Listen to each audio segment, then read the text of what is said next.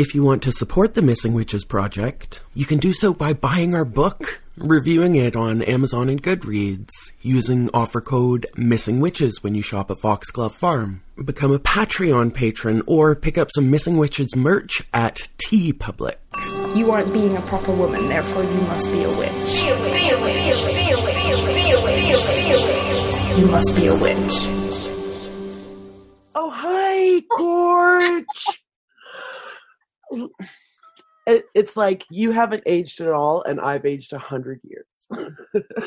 No way! Oh my god, you look amazing. I just switched it so I'm not looking at myself. Oh my god, it's so good to see your face. You too. What a joy and a delight to be universally, cosmically brought together in this. I'm already tearing up, Amy. Oh my god.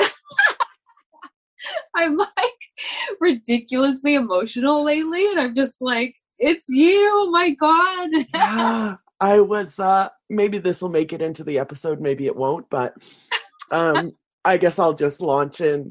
We can do our introductions in a minute, but something came up in Facebook memories the other day that was a picture that Lisa had taken at me and Trey's apartment. And I assume it was Halloween because we were all in costumes, but not necessarily. Who knows? And you were in this Gaia, Mother Earth kind of vibe costume. It was yeah. Yeah. And then a garland of a wreath on your head. And I was like, this is too perfect.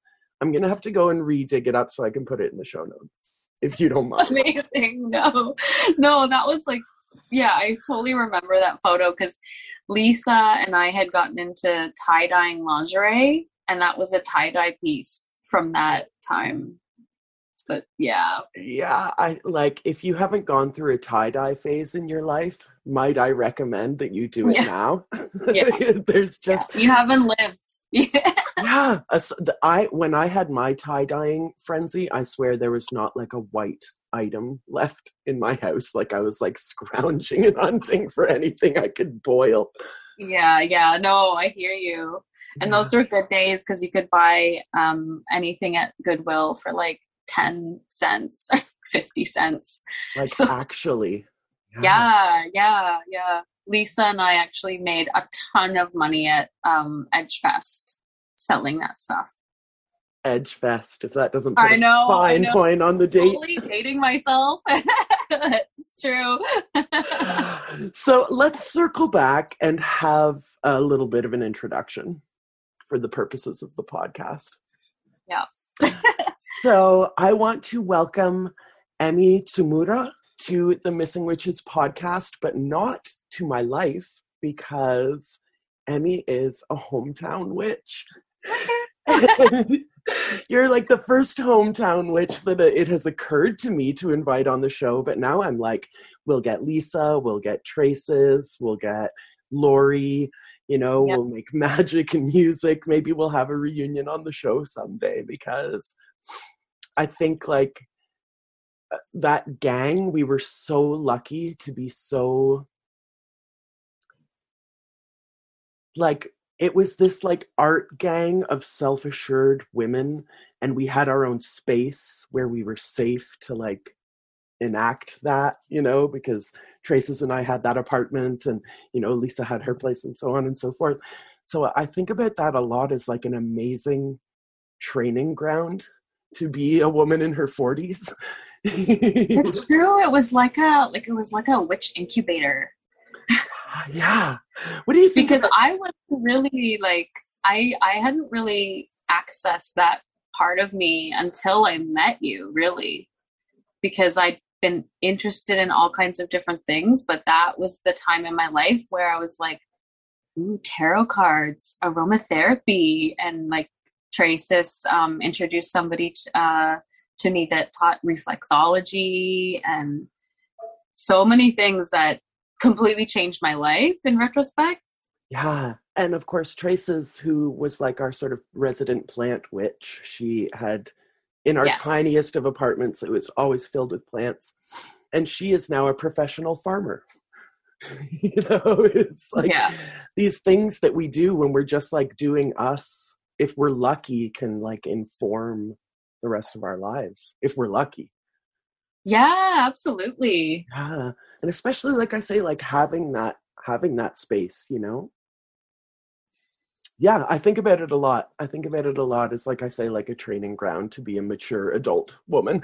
I was not a mature adult woman then by any stretch of the imagination. I had a lot of learning to do, and Trace's really taught me a lot. It didn't sink in until I had sort of, moved out. And then I was like, oh, I've apologized to her for the slob that I was when we were roommates, now that I'm a mature adult. But you were like really owning that power even back then. I felt like whenever I was around you and you would sing, I would just be filled with this like, like feminine energy and just like, but like bold, fearless. Like I did not have any of that like at all. And so that was, to me, that was just, it was a force. And like, I still get like chills thinking about your voice, like belting out like me and Bobby McGee. Like, yeah, I mean, thank you for that.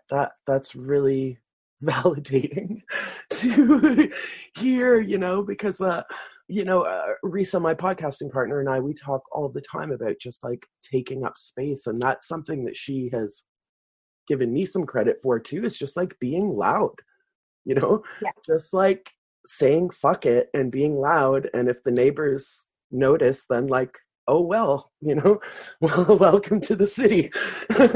Yeah. Yep. But you, to segue, are taking up space in a very different way. I didn't mean to start with Pigeons for the People. Pigeons for the People. But let's start with Pigeons for the People anyway, because you are doing installation work that is like so interesting. I'll let you describe it. I've talked enough. Okay. Yeah. Pigeons for the People was something that came up during COVID. That was sort of like the time, well, it still is COVID times, but I'd been drawing pigeons for at least a year and a half before the pandemic hit, but just a friend and I had like these great conversations about pigeons because we were both kind of obsessed with them, and just laughing at their quirkiness and appreciating their sort of like understated beauty. Like, I don't know if you've looked at them closely, but their colors are stunning. It's almost like holographic, purples and teals and greens, and they're all individuals. And they don't get a lot of credit. They get, they clean our streets, like meticulously clean all of the trash and the fast food bits, and, but people hate on them. And so we were just calling them the working class bird. And so that was sort of how it started. But then, when after lockdown, I found myself drawing more pigeons because I had a lot more time, and also having face-to-face time with only pigeons for days, so I have literally hundreds of drawings of pigeons. And so I was starting to feel like maybe I'm losing my mind. And so it was like, maybe you should stop drawing the pigeons. Because something's wrong. And then I woke up after, I must have been dreaming, and it was like, you know what? Stop drawing the pigeons or like go big or go home. And then I was like, go big. And so I made one of them into like a human size, I guess, like 5.5 feet tall pigeon. And I made it all from my home printer, and I laminated it all. And then I thought, this can't be in my apartment, because my apartment is like 400 square feet and this pigeon is like taking up way too much space. And then started thinking about this idea of essential workers and people who aren't appreciated. And there was a lot of fear and anxiety at the time when people were hoarding toilet paper and, you know, that whole time. And then I just was thinking, what does the world need? Like, what's missing from this conversation right now? And it was like healing and just a moment to breathe and sort of like be able to step outside yourself. And I thought, you know, maybe a 6-foot tall pigeon will help people to step outside themselves and think about it. So then that's how that started. And I put up the first pigeon kind of guerrilla style on a fence right outside No Frills. So it was on the No Frills property, and it thanked the grocery store workers. It's like a speech bubble coming from the pigeon, if I recall. Yeah. Yeah. And so it was cool because I thought, you know, maybe they'll take it down because you can't normally install things onto private property. But I like that sort of like challenging that, like feeling where those edges are, and people loved it. And like the BIA was like tweeting photos, and it ended up being something that from what I know, the workers at the No Frills felt really good about it because they were the ones showing up every day, you know, doing the work, not getting paid more, putting themselves and their families at risk.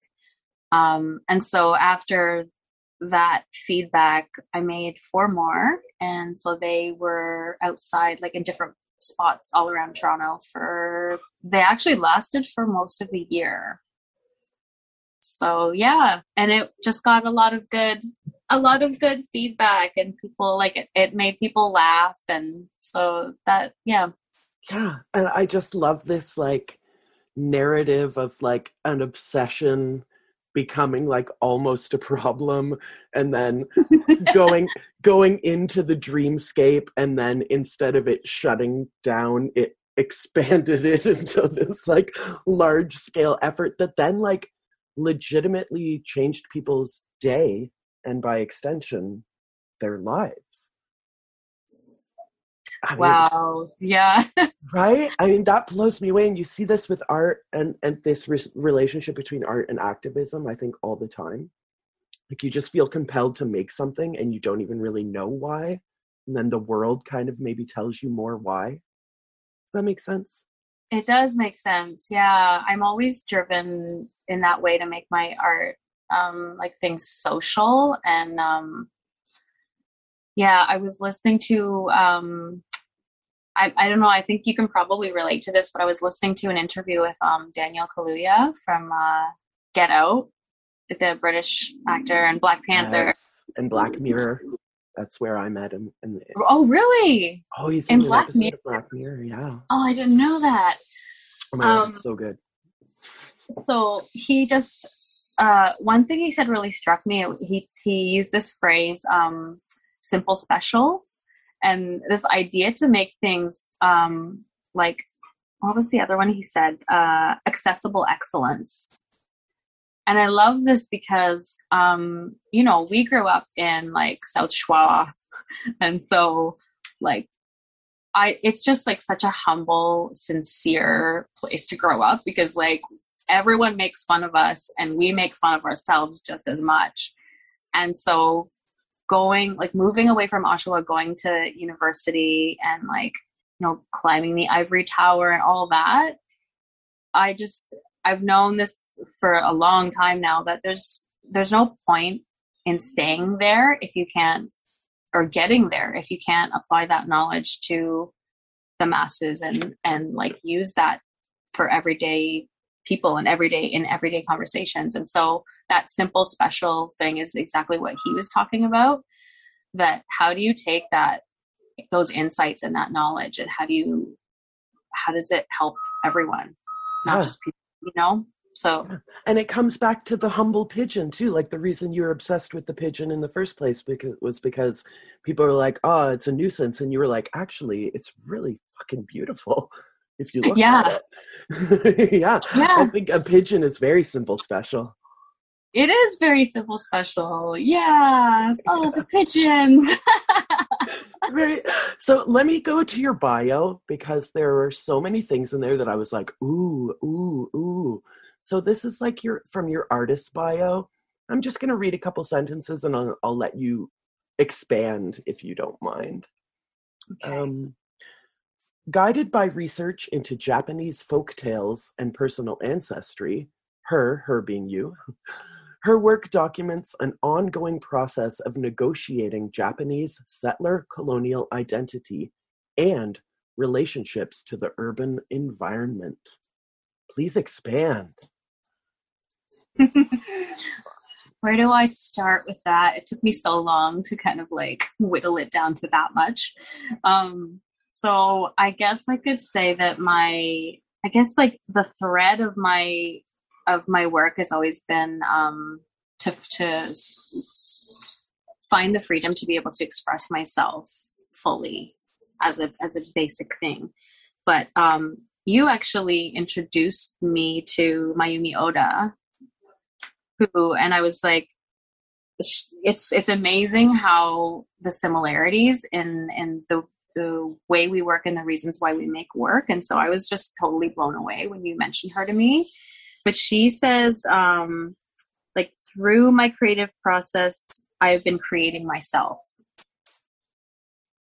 And so that really resonated with me. And the idea that, how do I want to create myself? Like, what's the next thing? Like, and the idea that the outside is a mirror to the inside and the inside is the outside. So whatever I'm doing inside is going to come out in my work. So I think the work of identity and understanding that, figuring out like my positionality and, that I'm a Japanese Canadian settler who is living and working on stolen land. My family, we're all uninvited guests. And what that means for someone who's making art on this land and what can you do about that, And so the first, like, and I have so much work to do, but it's like the first step is recognizing that identity. And I've had some amazing elders who have given me advice on this, because it's sort of like, where do you begin when, this history goes back, the work hasn't been done for generations. And I just, I had some like really wonderful people tell me, sorry, Amy, I'm like going all over the place here, but I'm right here with you all over the place. I love it. I know I'm seeing so many directions I could go with this, but I did a residency on Main Island, out on the West Coast, in 2019, and the elders there did some work on how settlers can find themselves on this land in a good way. And part of that is understanding your own ancestry, speaking to your own ancestral spirits.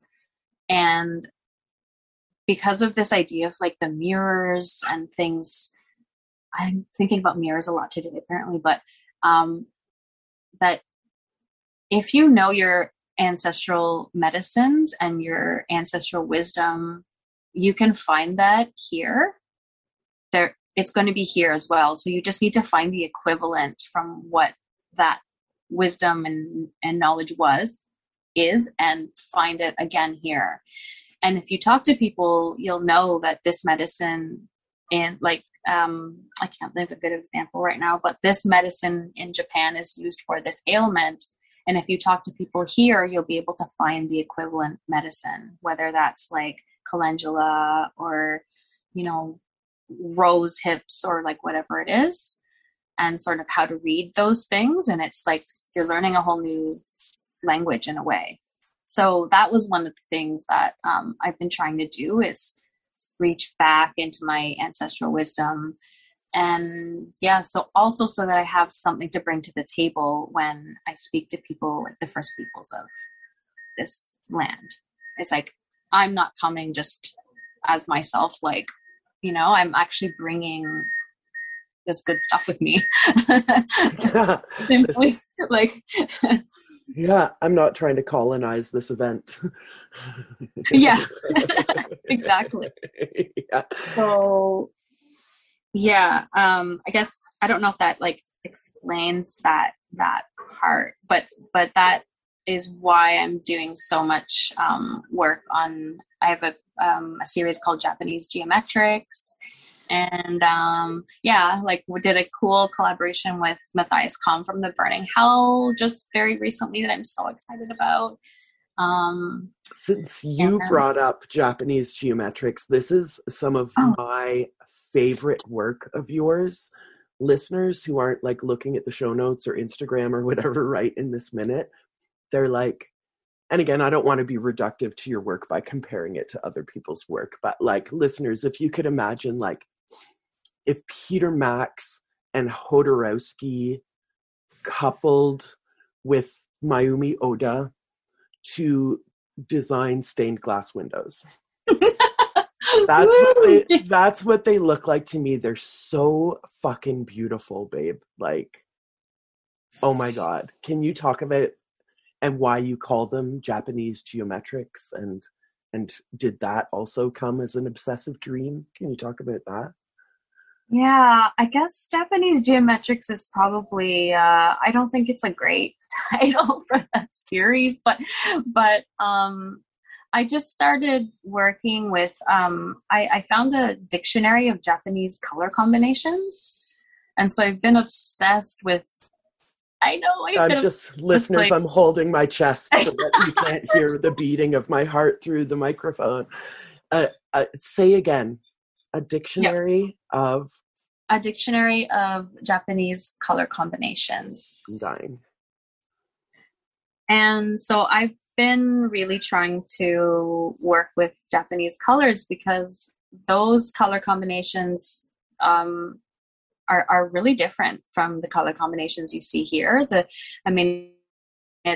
might be red, blue, yellow, gray, or something, but the tones of the colors are very different from what you would see in Western color combos. So I've been I created my own color palettes on Procreate, and which is a digital like design illustration software.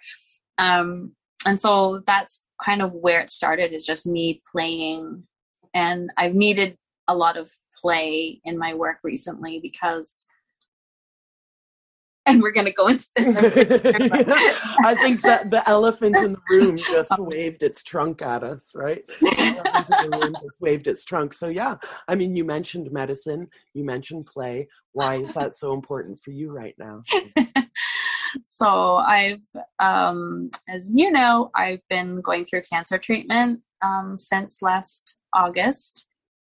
And so I've needed this kind of healing and play and having my work feel more joyful and also wanting to kind of put more joy out into the world, because people also need that. And me, having a cancer diagnosis is like, I know people aren't thinking this, but to me, it's like, another bad thing during the pandemic for other people as well. And I'm like, I don't want to be this person.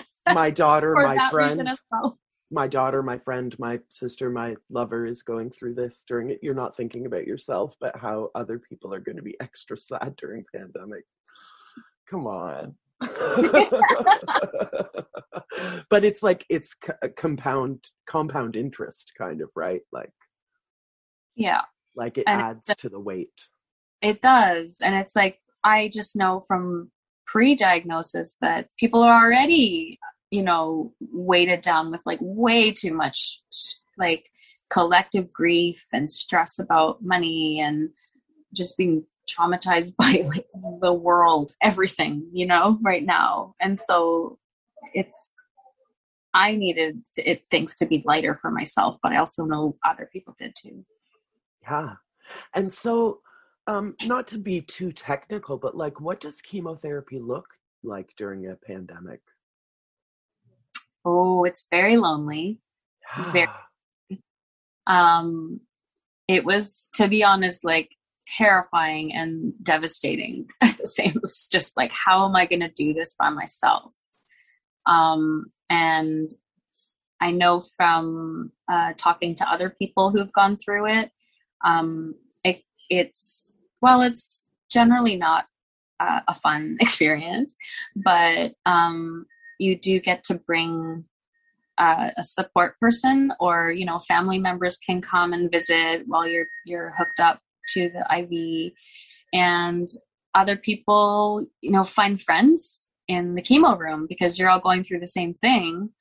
I have a friend's mother who went through treatment, and she told her family and friends not to come anymore because she's like, I want to talk to my chemo buds because they're the ones who really get what's happening, you know? Yeah. But I didn't get to have any of that because no one was allowed in the room. And so it was started with panic, and then it was all about channeling my creativity to figure out, like, how am I going to be in this room and sit there hooked up for hours, you know, every week, and not fall apart, basically. Yeah. So how did you? So I ended up arranging for phone calls because that was just like the easiest thing. But it was great because the first phone call I had with a friend, my friend Jillian, she took me for a walk. She was up at her cottage, and she took me for a walk at the beach. And like with her phone, sort of like a video FaceTime, but yeah. Oh, that's awesome. And so we were talking face to face at first, and then she flipped the camera so that it was facing the water. And so I just saw her feet, and I heard the splashing, and I saw the waves, and I heard the sounds and the wind, like all of it. And I realized that seeing water was so healing, even on screen. And that was just like a profound moment where I was like, wow, like water is so powerful, but even watching water on a screen helps me to regulates my breath. And I don't know, I haven't talked about this yet, so forgive my like messy explanation, but yeah, regulates my breath, and also just the healing vibes. It was like, you know, somehow the water's like, you're going to be okay. Or there was just like feelings of healing for, yeah. I think all witches would agree with you there. All witches would. Yeah, like right? I don't think you'll find a single witch who's not full body nodding as they listen to this right now. Yeah. And so like I had this quote, because I know that you love Audre Lorde, the Lord. And I've been reading the Cancer Journals by Audre Lorde. I don't know if you've read it. I'm still working my way through it. I have to put it down frequently. Right? Yeah. So a dear friend of mine sent this to me just as I finished the treatment. And I was trying to understand, like, trying to process it. And how do you process something like this? How do you process something like this? But the introduction, can I just read the introduction to you? Please do.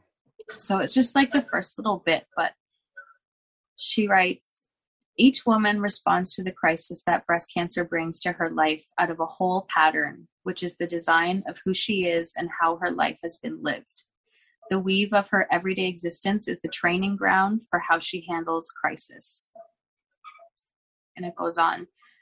But as I was thinking about doing this podcast, I was thinking about my hometown witches, including you and Trey and Lisa, and how that meeting you at that time in my life led to a whole series of other interests that I had, even when we'd lost track of each other for a while, and having the skills to channel non-human things, like spirits, and like understanding that, believing like innately in different forms of healing and the power of water, like all of those things came into play because I had a total breakdown getting this diagnosis. But then once that sort of leveled out a little bit, but I'm still operating from panic mode, right? Constantly being triggered by new appointments and new like things in my patient portal. But this is the stuff that kept me making art, knowing that was healing, kept me like knowing that creativity was going to save my mental health. And this is really has so much to do with like meeting people like you and having that base and building on that for the last like how many years of my life.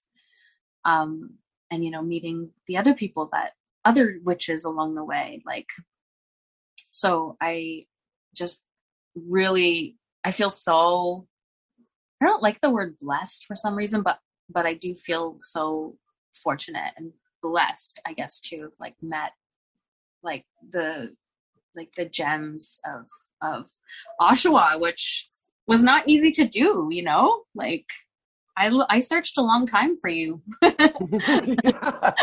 And that's like kind of part of the thing about like, you know, I can like do things and I make things and whatever, but like some of my highest magic is like, just to go back to the hometown, like having a wall to hang that painting that Lisa made that was like this figure. And again, we were young women, you know, we were, you know, in our early 20s, late teens even at the time.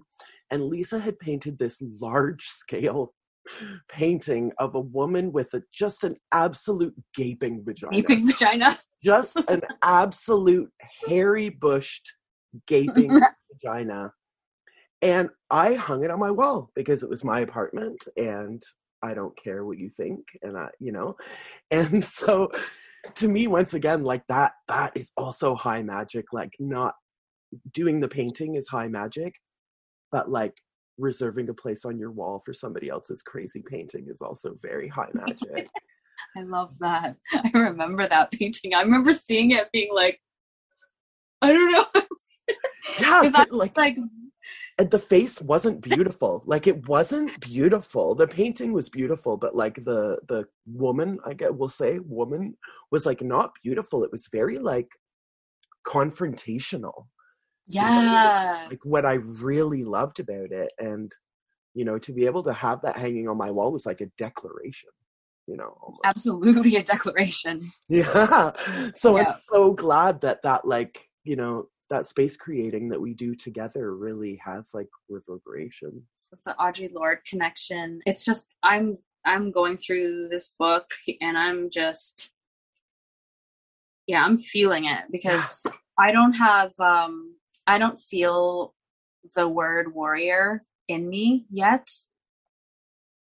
And the more I read, the more Audrey's identifying me as a warrior in according to, you know, what she's calling a warrior. And then I'm just like, am I? No. But it's hard to own that kind of power. Well, here's my thinking on that. If Audre Lorde says something, it's fucking true. So you can stop hemming and hawing about that thing because Audrey said it. So here's the thing she says, like, she just talks about how different women deal with, like cope with cancer diagnosis. So that could be by continuing to work and not telling anyone. Like that's a kind of courage, and that's, or some people just choose to lean on other people and break down and just be in their sort of authentic selves. And this part, she says, like, for some women, it means the warrior's painstaking examination of yet another weapon, unwanted but useful. And that's the one that resonated with me. You kind of touched on, like, I think, the holy triangle, like, of healing is like friends, art, nature, and music. We'll lump music into art so that we can keep it as a triangle. But tell me more. Yeah, we'll keep it as a triangle. Yeah. Yeah. You could take that part. No. I love it. I love the messy working out of ideas in real time. That's one of my favorite things in the universe. Like, let me say something that I've never even thought before. It's not going to come out perfect the first time ever. But yeah. Tell me about music. Tell me about how music is so healing. Well, even the Burning Hell and their music sort of coming to like heal me at a time like this. The Burning Hell, they've been friends of mine for years, like 2 decades at least. And they recorded a live album in Engelthal in Germany a while ago, and it was unreleased, and they decided to release the album now as a 16-track album, and they wanted to raise money to help me with cancer recovery costs and everything. And so we decided to do this as a fundraiser for me, but also I'm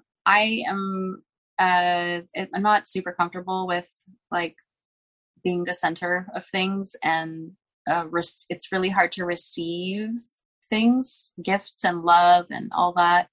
So, and I do believe that it's always better when you share the love. So we're going to donate half of that to the Encampment Support Network, which is going to help people who are living in tents right now, and people who have been evicted from their tents by the city of Toronto. Barf. Mm-hmm. And so so I'm pretty excited. I hope lots of people buy the album. It's a pay what you can donation for the album, and then 50% of that will go to me and 50% to ESN. And if you buy the album, you also get entered into a fabulous draw. That's the part I didn't mention. Yes. So then Matthias from the Burning Hell reached out to make one of the Japanese geometric pieces into stained glass. Like its truest form. If you ask me, I was like, yes. Oh my God. Thank God. It's magical. Like it's exactly what it wanted to be when it grew up, and it happened. I'm blown away by it. I really just want somebody I know to win it, because I want to see it. I want to see it in the window, and I want to see the sun shining through it. Yeah. And either way, you get a fantastic album from a fantastic band. So we'll put the links for all that stuff in the show notes, and listeners, definitely check that out. What about, do you have any other work that's for sale that people can buy if they want to support the arts? We won't say you, because I know that makes you uncomfortable. But if people want to generally support the arts by purchasing some of your work, can they also do that? I actually don't have anything up for sale at the moment, but if people want to check out my Instagram or my website, I'm always up for collaborations, and one of my things this year is I want to start a store, because I need to really move away from the work I was doing pre-diagnosis and pre-pandemic, because I just can't go back to that after going through treatment, and I just need to move forward, and like I want to work on my art more. Yeah, I think a lot of people are feeling that way without even the chemotherapy push to do something different. Like, I think this has been a very awakening, exhausting, but also awakening, if that makes sense. I know a lot of people are either by choice or not by choice, they're kind of changing track right now. And I think it's good. Like, most people I know are like getting further out of the grind instead of further into it if they can, you know? Yeah, it's interesting. It's been, yeah, that's a good way to, a good word, I think, is this awakening where people are like, actually, now that things might be reopening, I don't want to go back to that. Yeah. What am I going to, like, you know, and people have been, like, Matthias learned how to do stained glass over the pandemic. Like, people have, you know, learned these amazing new skills, and we don't have to go back to what it was. Yeah. And we don't want to. Like, it wasn't particularly great for people. No, I mean, I think it's no accident that like all of these multiple protests happened. Of course, like, you know, George Floyd, but you know, George Floyd was certainly not the first Black man to have been even on video being killed by police. But it happened in this moment where people couldn't go to work. And so they could go out and protest. And I think this is what's happened when we get removed from this, like, again, the capitalist grinding, exhausting system. Then we're like, hey, wait a fucking second. Whether that's I need to go out into the street and start fucking shit up, or I need to maybe get more art into my life, or I need to change my career goals. Yeah. And things are, you know, focused on like developing the self, and also people are like, how do I practice self-care now, you know, because people have been realizing like how depressed they are because they have a moment to stop and realize that they're not happy in their regular grind. Yeah. When you do get a moment to stop and think, then you're like, oh. Yeah, right. Which is why the great they doesn't want us to stop and think, right? Yeah, you know? Exactly. Yeah, but I will say, like, if you decide to do a series of prints, if you go to the pharmacy and print them yourself, like, put me on the waiting list for some Japanese geographics, like their geographics. Geographics. That's the next project. I'm like, your national geographics, geometrics. Yeah, like I need one in my house. I don't know if I'll ever be able to afford it as a stained glass, but like, please let me know if you decide to. I will, physical for sure. Copies. I don't have enough Bitcoin to buy. What are the FTs? An NFT? I'm actually just signing up for that. I'm waiting to be accepted. I'm excited. Well, hopefully by this summer you'll be lousy with money from digital art tokens somehow. What a world we live in, right? Yeah. Hopefully the digital art tokens will really change. Yeah.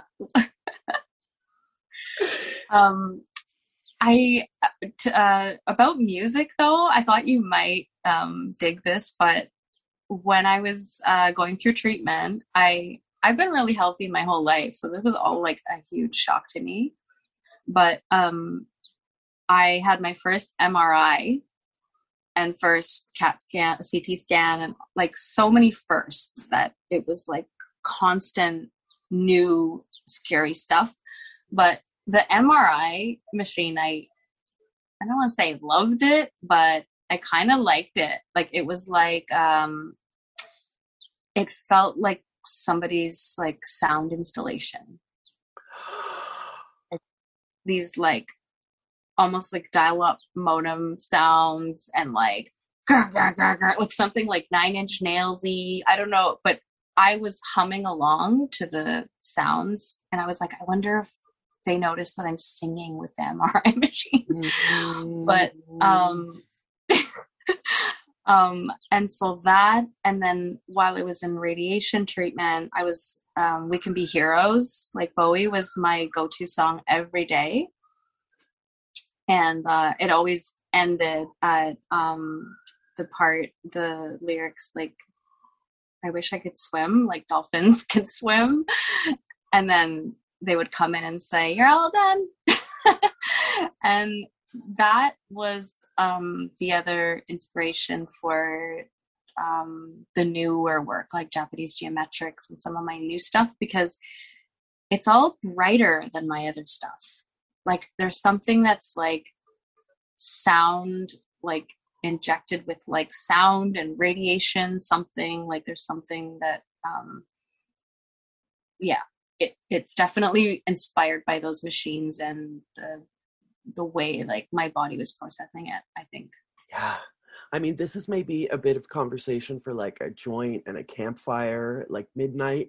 But I was thinking about you and cancer and Japan and radiation and what a strange conceptual relationship a cancer survivor who is also of Japanese descent must have with radiation. Is that too like I sound like I'm on mushrooms right now, or is that like a real thing? Do you want to do mushrooms and talk about this? Because I would.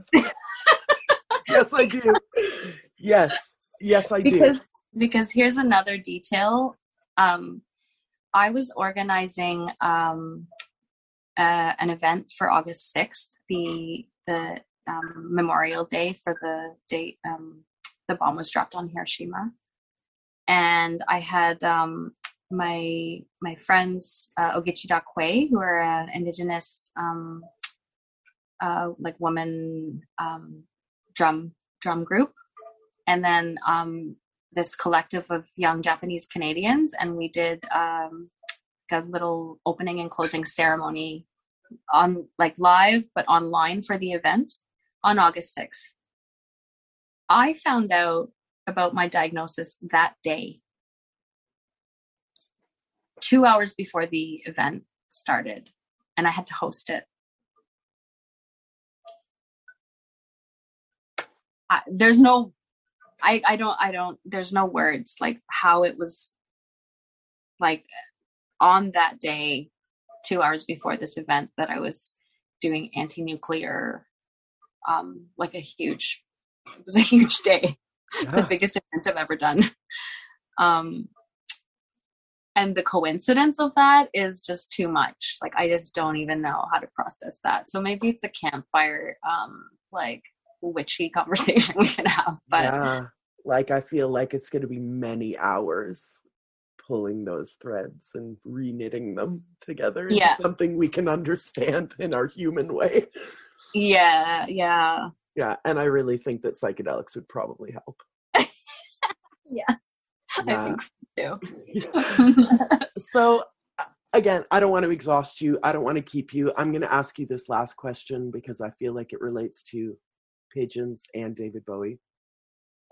Emmy, how can we be heroes?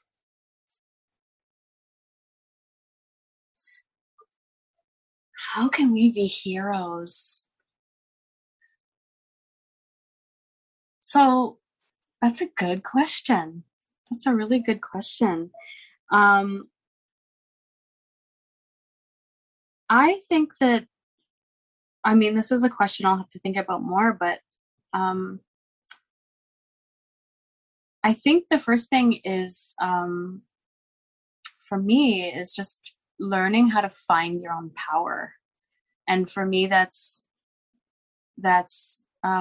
it's come to me through the work I've been doing on how to connect myself as a settler to the land, and learning about my ancestors and learning how to channel that ancestral DNA wisdom, blood wisdom. There was this great quote by Crazy Horse. I'm sure that you are familiar, but Chief Crazy Horse, a Lakota chief, has a dream where he goes to the land of where only spirits exist, and then realizes that is the real world, and that everything that we see here is just shadow, and it's a shadow of that real world. And that just affected me so deeply, thinking about just flipping everything on its head and knowing that the spirits are real, and that intuition and the things that you learn in dreams, and like just the reality of those things. And one of the elders out west, also, we were having a conversation about, because I was having trouble believing some of the messages that were coming to me and the thoughts I was having. And she looked me like right in the eye, her like eyes that are like the deepest, like darkest oceans. And it scared me, but she said, like, Emmy, you have to believe in magic. And it was like, you have to believe in magic, or how do you expect the spirits to be able to talk to you? And it made so much sense, and it kind of jolted me into like really believing that as I'm looking for my ancestors, they're also looking for me. And it's like listeners, Emmy is reacting to my whole body reaction to what she just said. My arms just started moving like I couldn't. So as you go looking for your ancestors, know that your ancestors are also looking for you. I think that's how we can be heroes, for sure. Yeah, I think that's where you're gonna find, for me, that's where I'm gonna find my strength, and that's where I am building that inner strength, and that's what's gonna be able to allow me to help other people, is to stand in my own truth and be proud of who I am, like unabashedly myself, and all those things that we're not taught to do. I really just can't thank you enough for being with me here today. Thank you. Again, can you hit us with your socials, your website, anything that you think you can tagline for our listeners to be able to follow you and get to know you and your work better? Yeah, so my Instagram is at msakko, EMSAKKO. And if you go there, my website is linked.